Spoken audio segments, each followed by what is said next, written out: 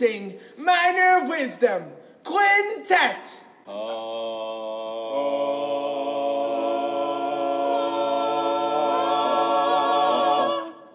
1, 2, a skidoo-doo-doo. Minor Wisdom.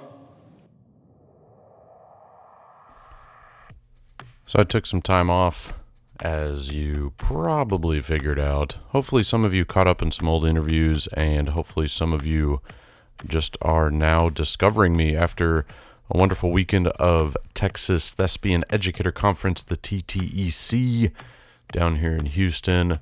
In hindsight, I shouldn't have commuted because I wanted to stay and party with some of you educator folks. Some things to discuss before we get into this week's interview with Miss Kendra Willoughby, who is the IE Queen. She's who everybody goes to for individual events, and she ballots tabs with a whole team of people, a huge team of people. And some of you guys just have no idea what goes into that and what goes into making sure that those results are posted in a timely manner. You probably remember way back in the day, it wasn't as such. Things weren't posted so quickly. You had to wait for your information from your ballots from the judges. It was just not as streamlined as it is now, and it's a science. And even the Nationals people kind of rely on Kendra. But we'll hear from Kendra. She is the first interviewee to make me cry during the interview, and it's all my fault because I asked her about one of her former students he's not dead, but I asked her about one of her former students and the impact this kid had on her because I knew where the story would go. But Kendra's also a hiker.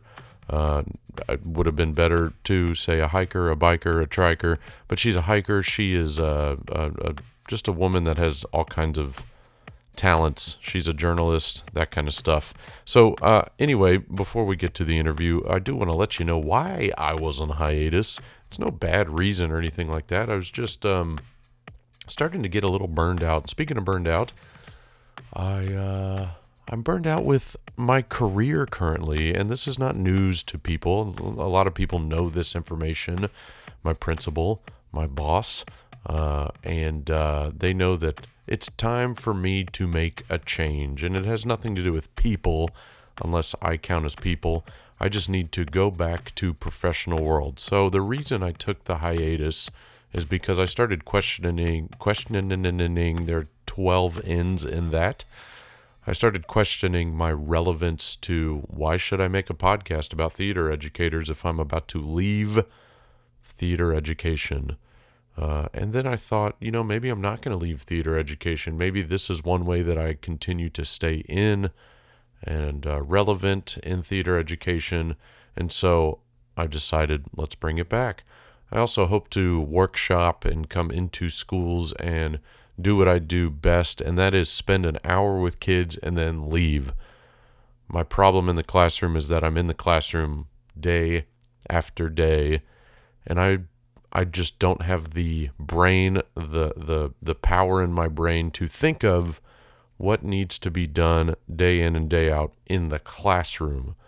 Put me in production season, put me in musical season, and I am just fine, very comfortable. Kids learn a lot in those sort of environments, but having to show a PowerPoint, do differentiated instruction, and follow the TEKS and all that stuff, I think most theater teachers can understand where I'm coming from with that. But I've decided to step away, at least in the meantime. Yes, I have an administration degree.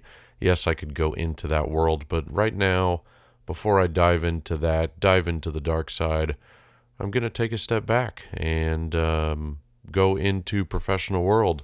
I've already talked to a couple companies about potentially coming in as sort of a consultant and infiltrating a couple of schools as a member of that company, as a representative of that company, not necessarily sales, but making the company look good through workshops and having a staff, if you will, of people that can go into these places, professionals that work with these kids, because teachers start to kind of get away, start to move away from the professional world and start to lose that kind of connection that they have with what is relevant right now out in the real world. There are teachers out there that do a lot in their community and outside of the walls of their school. The first name that comes to mind is a guy like Steve Carpentier, Blake Weir. Those guys, do a lot outside of there. Sammy McManus, who's an alum of this pod, has her own theater company. So there are some people that still do things to try and stay relevant and understand how theater's currently working, but I'm not one of those people. I do my best, but because I have a family, I have 2 beautiful daughters, I am a girl dad, I want to be home with them as much as possible, and I can't do that teaching high school and trying to also work professionally. So I'm going to choose one for right now, do what I did years ago when I was teaching with Pam Wilson and left and went on tour with Straight No Chaser. Sorry, Nicole. I'm going to just take a step back and go back to the professional world and see how that goes, and maybe one day grace the classroom with my presence yet again. Another thing that I wanted to discuss is, or something that made me apprehensive to even come back, was sort of where theater education podcasts have now gone. Thed Talks is the OG, and I want to shout out to Thed Talks, to Jimmy, and to Mr. Christman. And Thed Talks is the first podcast that did this. But Thed Talks was doing this on a more national level, trying to get national people in. And my niche audience and my niche idea, my drive for this podcast was Texas theater. And so I started it. And now we have Afterpiece. We have Teacher Needs a Drink. And I think the void has been filled now. Afterpiece is now starting to slowly turn into an interview podcast. Teacher Needs a Drink is an interview podcast with alias names, because the stories they tell, although fun, could get them in a lot of trouble.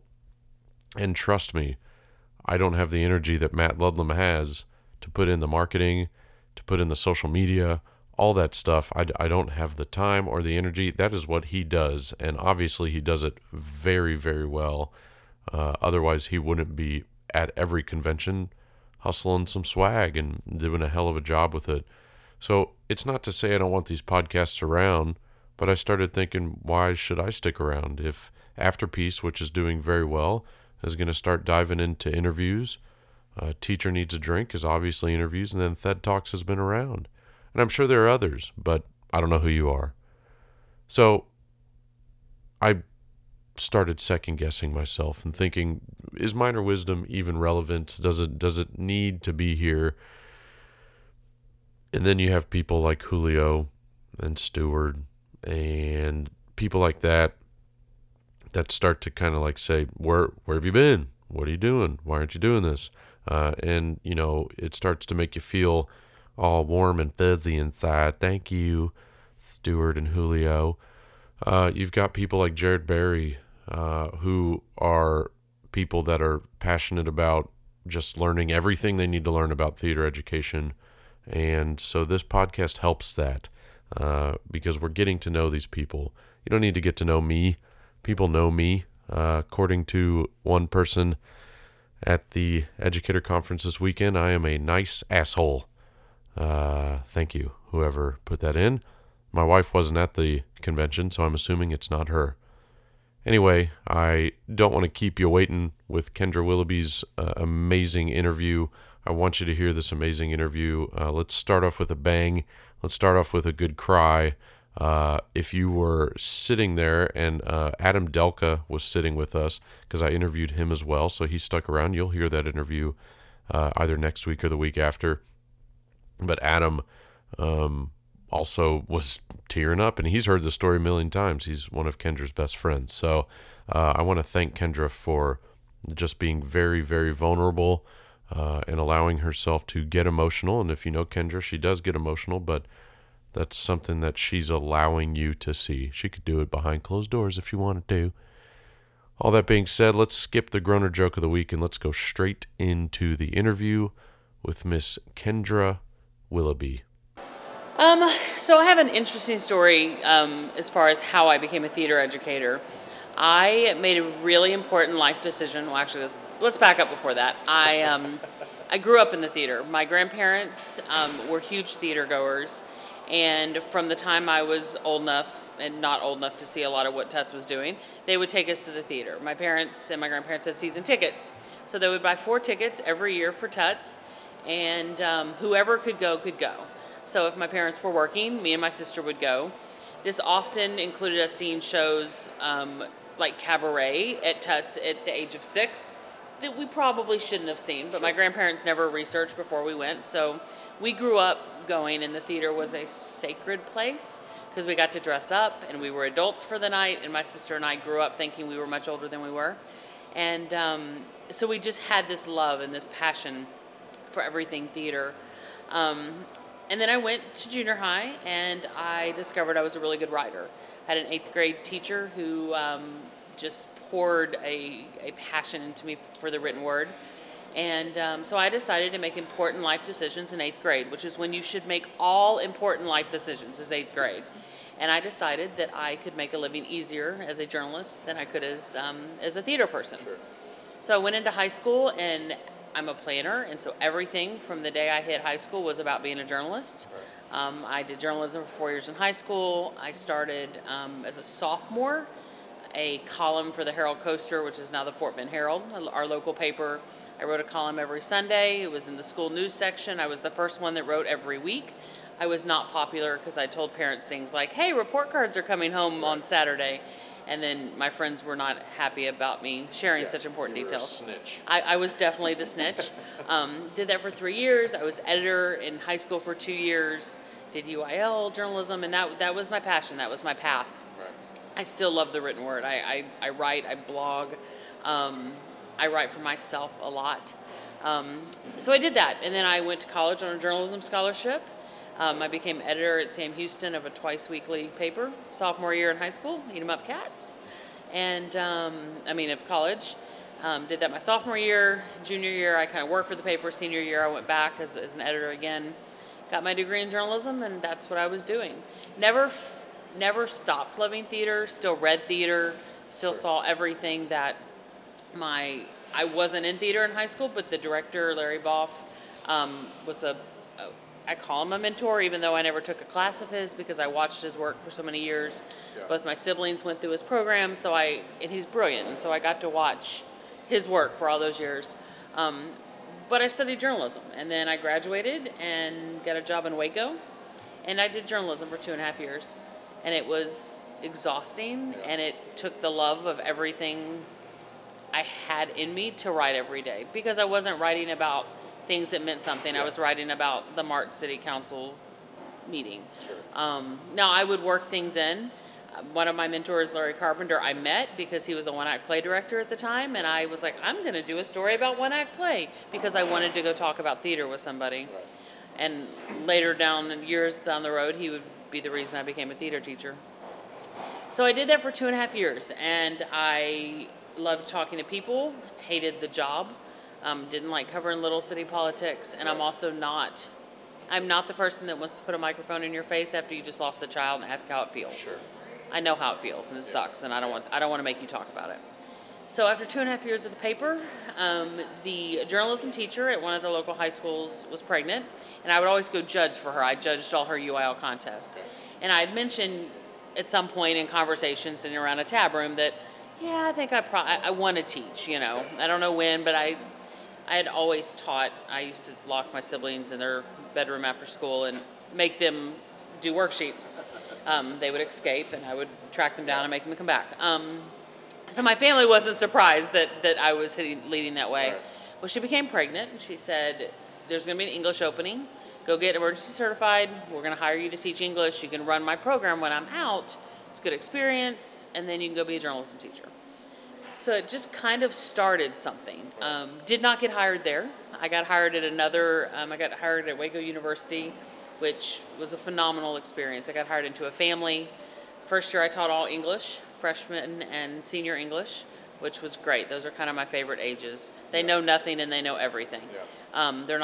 They're jerks kind of on both levels, but I love those ages. Second year, I picked up journalism, and within that, and then had befriended Larry Carpenter at that time. He was teaching at the school. He was the theater teacher.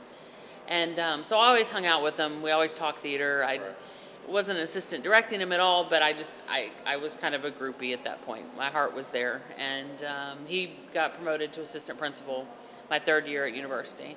And so he told the principal, well, Kendra said she's always wanted to try one-act play. So I think if we asked her, she'd probably do it.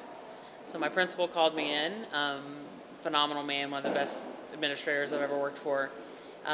Called me in and said, you want to teach theater? And I said, yeah, but I don't want to teach English anymore. And he said, okay, well, if you pass the test, I'll pay for it. And I said, but I don't have to teach English? And he said, no, you're out. And I said, okay. And so for the next 5 years in Waco, I taught journalism and theater, did yearbook, newspaper, and then took over that program and built it to my last year. We did like 4 shows.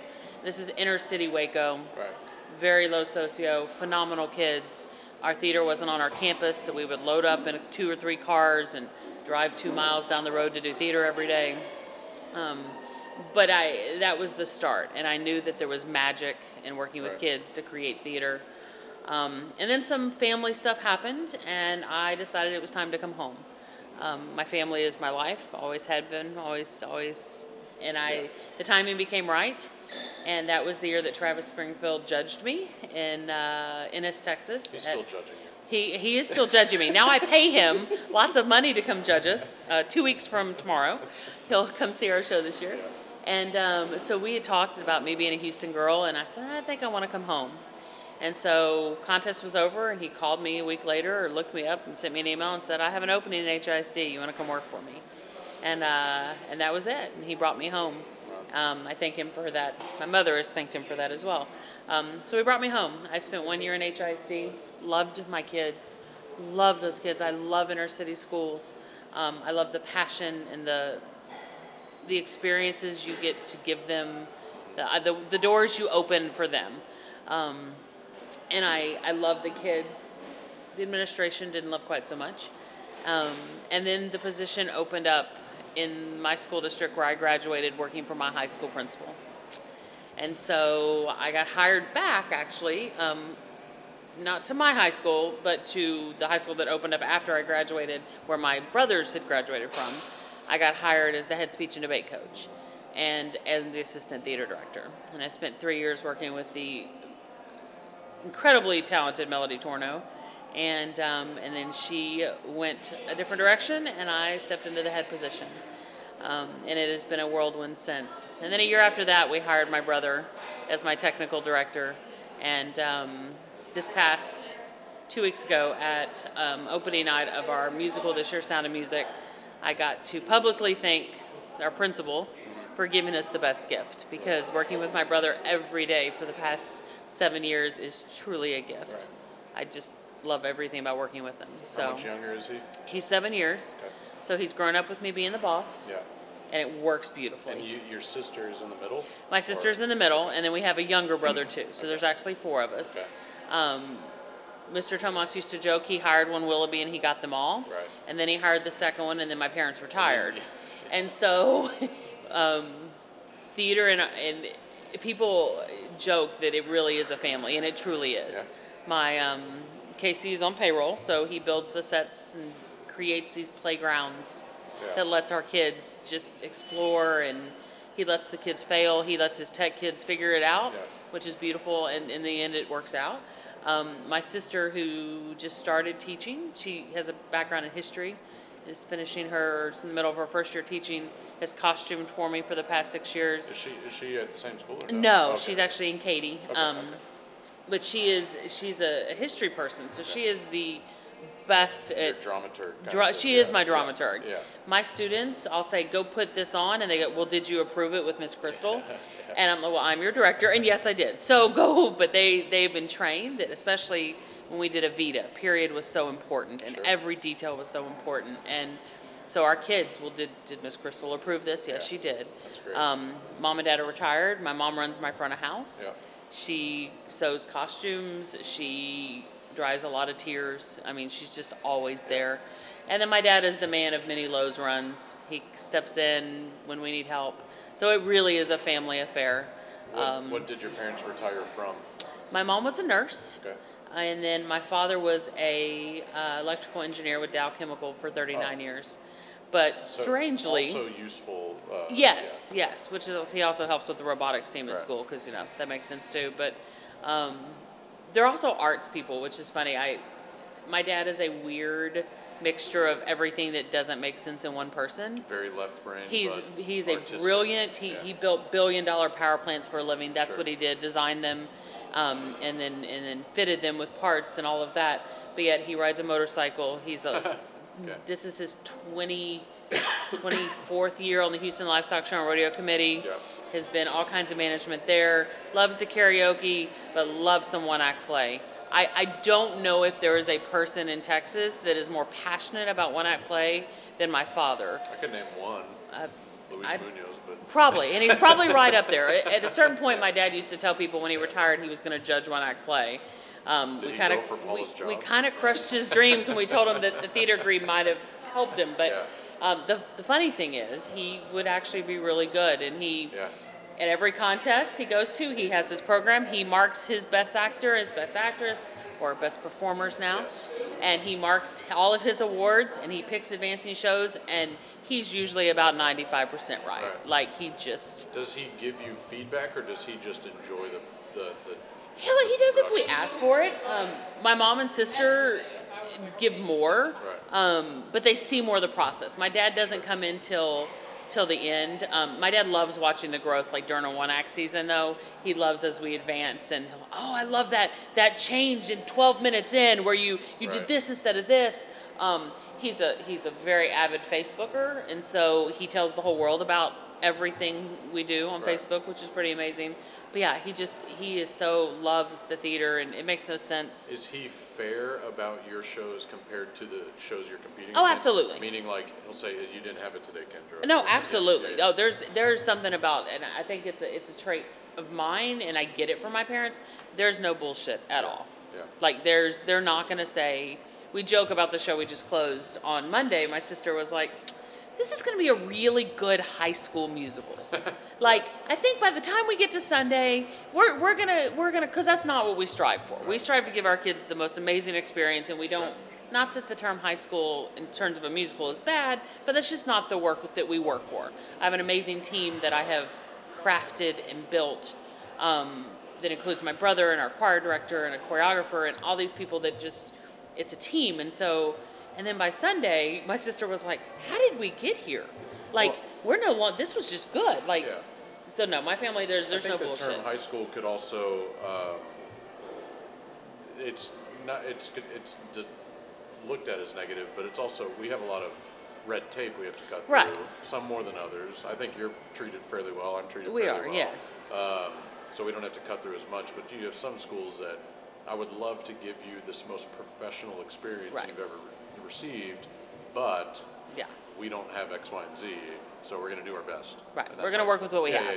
Yeah. And I've been there. I Yeah. mean, that was my world in Waco. Yep. You know, and I miss that world in some ways. Sure. I miss that world in a lot of ways.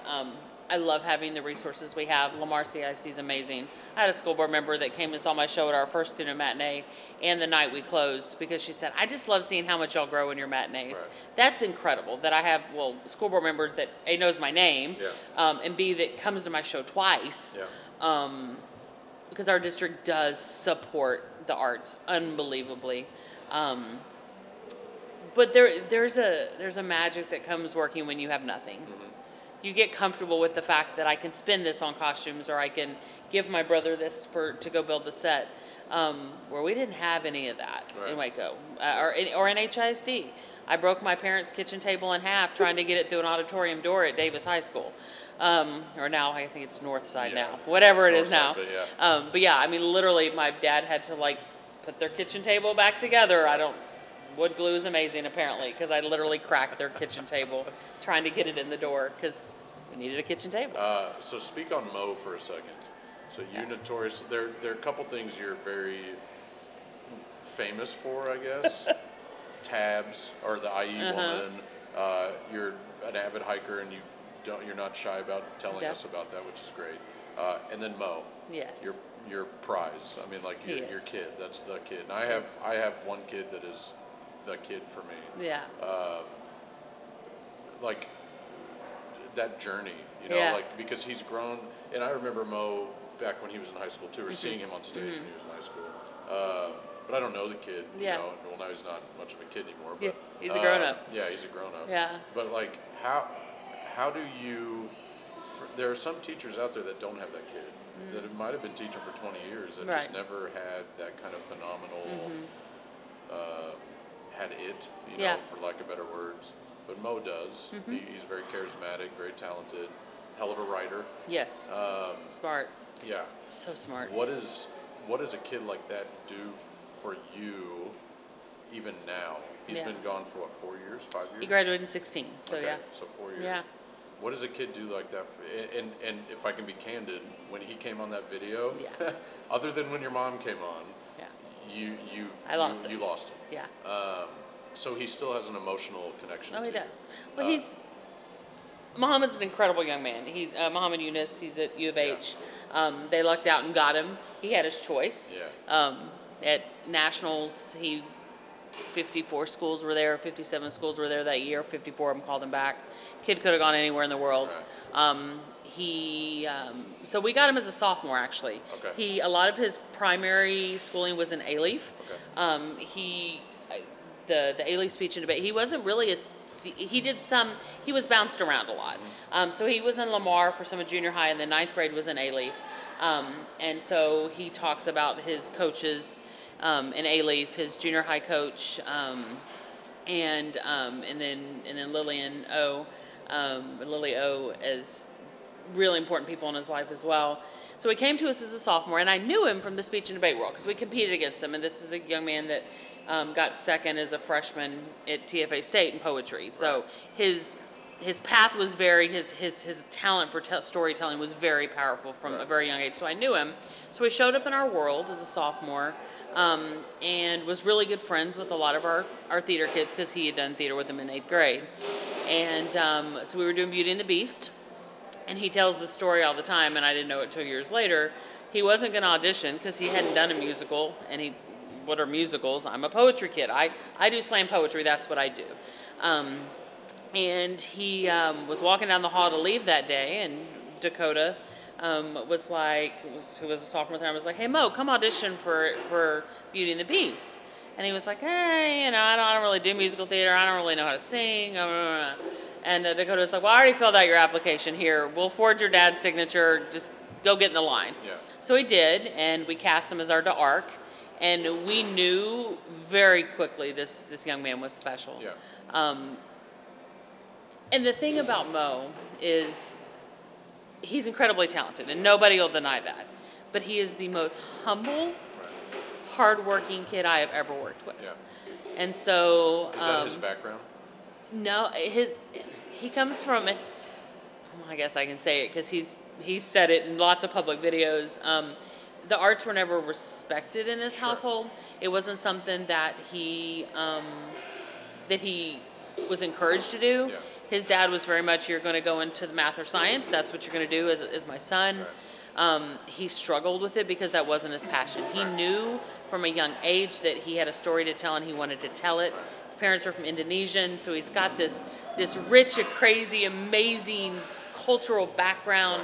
He's a devout Muslim man, and I've learned so much from that journey in his life of who it makes him and faith in a different way, the way he looks at faith and the power of faith. So that's kind of where we pulled him in. I think I remember sitting there that year, sophomore year, thinking, because In the Heights was about to be released or new, and I love Lin-Manuel Miranda. I followed In the Heights from before it was on Broadway. That's my type of theater. I am a modern, everything about modern theater is what makes my heart sing. I do what fits my kids. I just close Sound of Music, but that's not what makes my heart sing. I do what fits my kids, but when those, I just remember sitting there thinking, I have a Usnavi, because there's certain shows when that character walks in your life, you're going to do it. Teve hasn't walked into my life yet, but when Teve walks into my life, we're doing Fiddler. Yeah. But I remember looking at him as a sophomore thinking, oh, I've got Usnavi. And I did. And so junior year, we did Once Upon a Mattress, and he decided to do some tech because I think his dad was on him about the grades, and he was trying to figure out the academics at that point and everything. And then senior year, we announced in the Heights. We auditioned everybody. We did the normal audition process, but there was no question. There was no, everybody in the room knew that he was Usnavi. There was no callbacks. I never put anybody else up there for Usnavi because I'm not going to waste anybody's time. Sure. And nobody that was in any of those preliminary rooms would have questioned it. Yep. You just knew you were looking at a star. Yep. So we did the show, and In the Heights was my heart show. Everything about it, from the first rehearsal to the night we closed it, was magical and amazing and emotional. I lost my grandmother on opening day of the show. Yeah. And so it became more in that, because if you know, most people know the story. Abuela dies in the second act. Yeah. But it came a way for my family to cope and to grieve. And my mom and I joke that we buried my grandmother, because I think we did 8 performances in 5 days with our student matinees, that we buried my grandmother 7 times because the 8th time we ran out of time, and so we cut Abuela dying for one of our junior high shows. So Abuela lived in one performance. Really confused the musical theater kids in that junior high audience that knew the show, because they couldn't understand why. But we knew it was special. And I think one of the most amazing parts was that those kids would have jumped off any bridge for him. Yeah. They believed in him, and they wanted to follow him. Yeah. The first time we did Alabanza, that we blocked it, and I've never had this experience, and I probably never will have it again in my career. I say, okay, this is where you're going, this you're going. We block it, and then we run the song, and Mo's singing, and everybody on stage is sobbing. And this is the first time we've run it. I mean, we're not even blocked yet. And the emotion on that stage was so just raw. And Mo has to take his glasses off because they're fogged up, and he can't breathe because he's crying so hard and trying to sing Alabanza. And that was that show. That was everything about it. He came alive in that experience. But for him, who moved here when he was 8 years old, talks to his mom, but his mom hasn't, he's seen his mom, I think, twice since he moved here, because his mom stayed in Indonesia. The idea of home and creating family, to him was everything. Right. Sure. And to us as well. And that probably in a lot of ways was where we started the idea that our program is a home. Right. We take those kids in, and we all do as theater educators. We give the outcast or the disenfranchised kids a place. And he was that first that kind of put it into place. So long story short, it was amazing. We loved the experience. It was the first mega set my brother built. He built me the Broadway set. The ag department welded it. We put it together in like 3 days, because the ag department works on their own schedule. God bless them. And I mean, literally, it was like, okay, student matinee's done. Okay, somebody go paint the door. Right. I mean, it was just this crazy experience. So we closed the show, and we cried, and we cried, and we cried, and we cried. And I always use the analogy, shows are like children. And some of them you never want to go to college. You just want to keep them at home forever. Right. Some of them, their shit's packed 2 weeks before, and it's on the porch. And some of them, it's just time. Yeah. And that was the show that I never wanted that baby to go to college. Yeah. I could still be doing In the Heights with him, and it would still be amazing. So we closed it, and we didn't think much of it. We'd never been a Tommy Tune. We'd never been in a big dog. We'd never played in that pool. Yeah. So we did a show. We were passionate about it. We loved it. We moved on, and Tommy Tune nominations came out on the day of District 1 Act Play, which is always super fun. It was like 3 years in a row that happened. So that morning, I had made the kids. We were hosting that year, and I had made the kids get to school at 6:00 and give me all their phones. I had taken phones up because I was like, so we're not going to let Tommy Tunes ruin. We were doing Water by the Spoonful. Muhammad was my Elliot. It was a show that we were passionate about, and we loved that. That was one of my favorite one acts as well. So I was like, the Tommy Tunes mess is not going to mess with this. And then the nominations started coming out, and it was 7 nominations later, Best Actor, Best Actress, and all this. So at that point, I'm handing phones back out. I'm like, all right, go, we're hot. Call your parents. My brother was running late, and I called him crying. I know. Well, okay, he was running late. But hey, I do early shift. He does late shift. It's a perfect marriage. And so that experience set the world on fire for Muhammad. It gave him a national platform. That was the year of the floods that canceled Tommy Tunes. So the morning they announced them online. So that morning we are at school. The kids are getting ready to come up.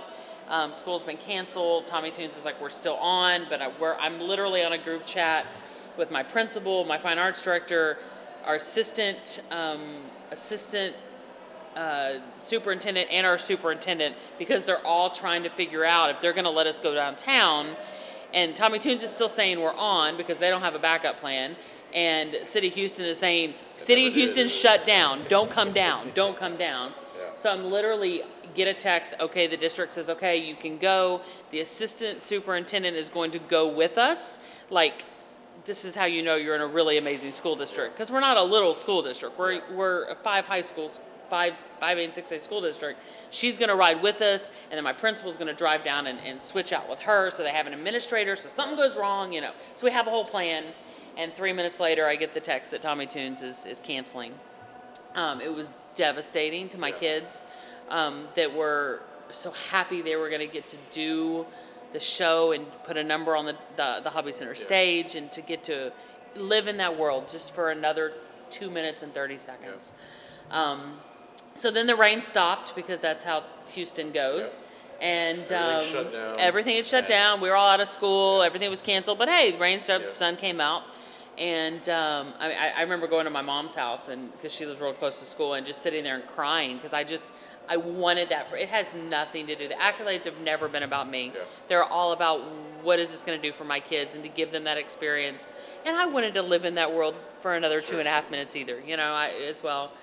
And then one of our students, who 2 years later played Maya Vita, sent out a message and said, hey, my parents said everybody can come over here and we'll watch the results here. Her parents had no idea what they were asking for. 70 kids later, me, my mom, my sister, my choreographer, we all descended and we watched the results, and Mo won that night. And I hate that he didn't get to do an acceptance speech on that stage. But he has told me multiple times that being in the room with the people that gave him that experience was way more important. So he got to hug us instantly, and we got to cry together instantly, and we got to live in that moment of joy instantly. And since then he just took off. We knew from day one his trajectory was going to be straight up. He went to the Jimmy Awards, which was a phenomenal experience. Karen Olivio was his mentor, who was in the original In the Heights, so that he got to be mentored by someone that was in the original cast. He won the Spirit of the Jimmy Awards.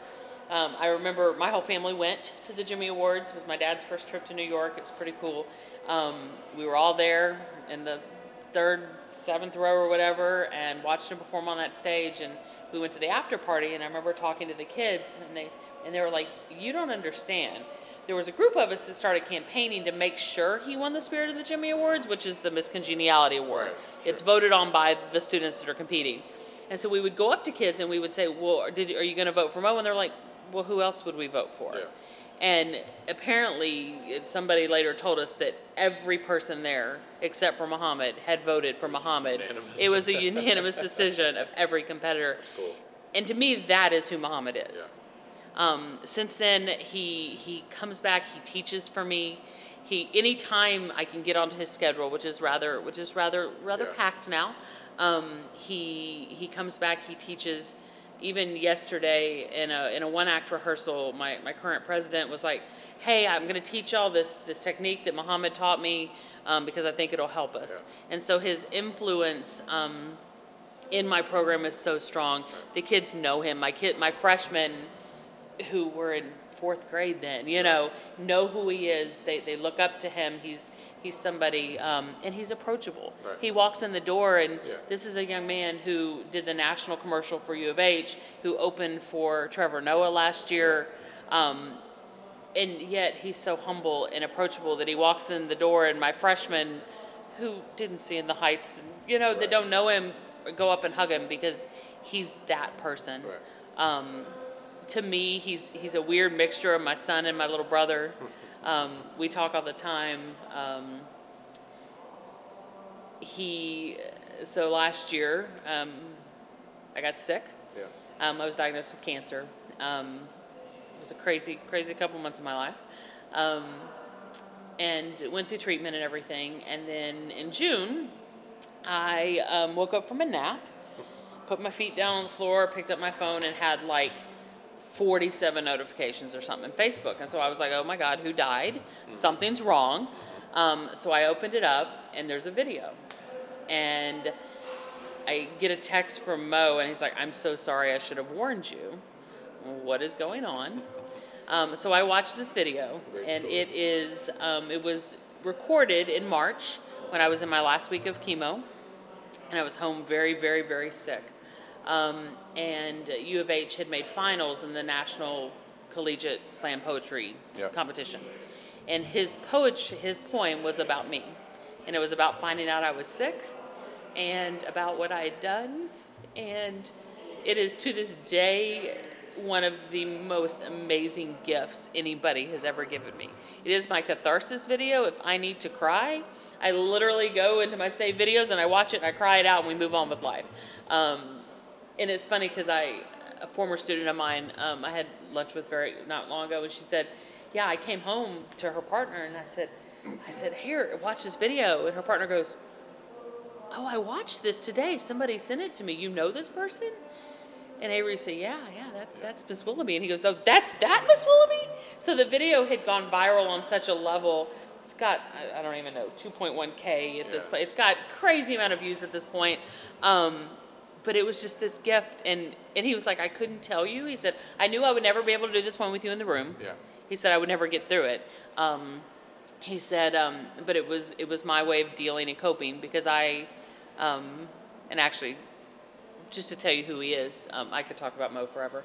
The day before I told my current students, I called Mo and I said, I need to tell you something. It's going to go public tomorrow, and I want you. I'm calling you. You know my grads I'm closest to. I need you to do that. Yeah. I need you to spread it with that group. But I need you to know. And so I told him, and we cried on the phone, and I told him I'm not going anywhere. You've promised me your first Tonys, that I got to do that. So I'm not going anywhere. So we got off the phone. The next day, we called all my kids in. The counselor was there. It was this whole thing. I'm pretty sure my students thought I was leaving. Right. They knew my brother was directing one act at that point, so they were a little freaked out anyway. So we told him, well, not that he was directing, but they thought I was leaving because why was Miss Willoughby not directing? And so I told the kids, and we told them 7 minutes before lunch so that they couldn't stay and linger. So we told them, they hugged me, they cried, now get out. So I could keep myself together because this was 3 days before I was starting 5 weeks of treatment and everything else. So they all leave, and I turn around, and Muhammad walks on the stage.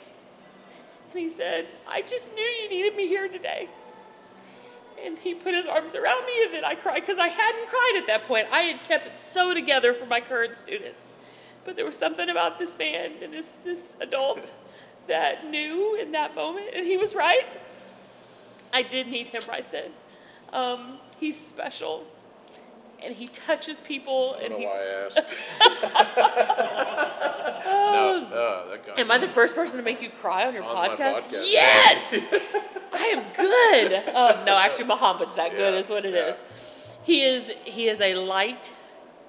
He is a light in this world. Yeah. There is no other way to describe him.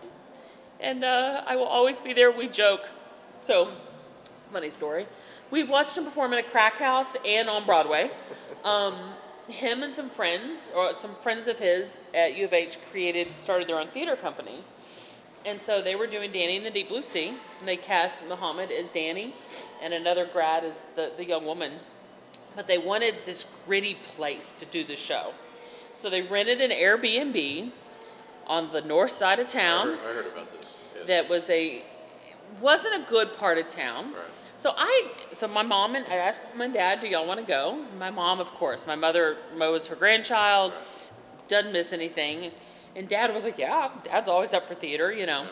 And I said, Mom, are you sure? Like, Danny's a hard role. Are you okay seeing Mo be nasty and horrible and in that, you know? And Mom's like, yeah, no, it's good. I can do this. And I said, where's it at? And I said, oh, it's probably a warehouse or something is what I'm expecting. Yeah. So we put the GPS in, we go, and they had sent out all these reminders about don't leave anything in the car that's valuable, you know, hide all about you and all this. So we pull up to the address and it's a house in the middle of this neighborhood. And we're like, all right, well, this is interesting. And they're out there parking us in the grass. So we park and we go in. It's an empty house. It smells like old cigarettes and marijuana mixed together. There's no air conditioning. The window unit says that it's 88 in there. This is July in Houston. Wow. Or June in Houston. They've got 2 couches and a couple folding chairs and a bunch of pillows, you know, very 60s commune. Yeah. And so we're the first ones there, and these college kids are looking at us like, well, who are these old people that are here to see this, you know? And so we grabbed chairs because I'm way too old to sit on the floor, as are my parents. And then one of the other kids that started the company's parents get there, and then his grandparents get there. So there's my parents, and then their parents, which are a little bit younger, and me, the middle age, and then all these college kids starts coming in. And so my mom jokes that there's like college kids sitting on her feet because we're all crammed in here, and then the show starts, and it's brilliant. But this is really probably was a crack house that they had listed on Airbnb. It was brilliant and beautiful. And then, like, 2 days later, we're watching him perform with the Houston Symphony Orchestra at White Oak Hall. So my dad loves to tell the story about, you know, watching Mo perform in a crack house. And then 48 hours later. And 48 hours later, you know. And so the kid will change the world. Yeah. The other thing is he's a beautiful, brilliant teacher. I tell him all the time, you will never starve. You will never have to wait tables. You will be a guest artist. You will teach. Slam poetry or whatever it is he works with right about now in the schools, and he has a heart. He just loves everything about teaching. So he has changed my life, and that he just makes it a better place. I think we need to do this again. This second time, not like this whole interview over again. Right. Not different joke than what I just gave Adam. But let's stop this here. And let's do this again, because there are going to be people in this world that want to hear about the thespian board member Kendra, absolutely, and the hiking Kendra. Yeah. You know, there's so many levels to your character and personality and just what you do. But I don't want to trump the story. There's no trumping that. It is the defining story of my career in so many ways. Yeah. And that's not to say. That's okay. And that's not to say that I haven't taught. I have phenomenal kids doing phenomenal things everywhere. Yeah. One of my grads is the current Duke Law, like, editor-in-chief. Yeah. Like, he defined me as a theater educator. I think as educators we always question, are we good enough? Yeah. Are we doing the right things? Are we making the right choices? I joke all the time that I just don't screw them up. Right. I may teach them a thing, but I get them where they need to be, and I give them the opportunities, and they make the magic happen. I wholeheartedly believe that Muhammad. He was brilliant when he came to me. But he is that thing I go back to when I wonder, am I doing enough? Yep. Am I teaching the right things? And he reassures me again and again and again that I'm doing okay. Yeah. That, you know, because he's going to take what he's learned and just continue to change the world with it. Do that. Yeah. And so That's awesome. it's pretty awesome. Thanks, Kendra. So, thank you. Minor wisdom.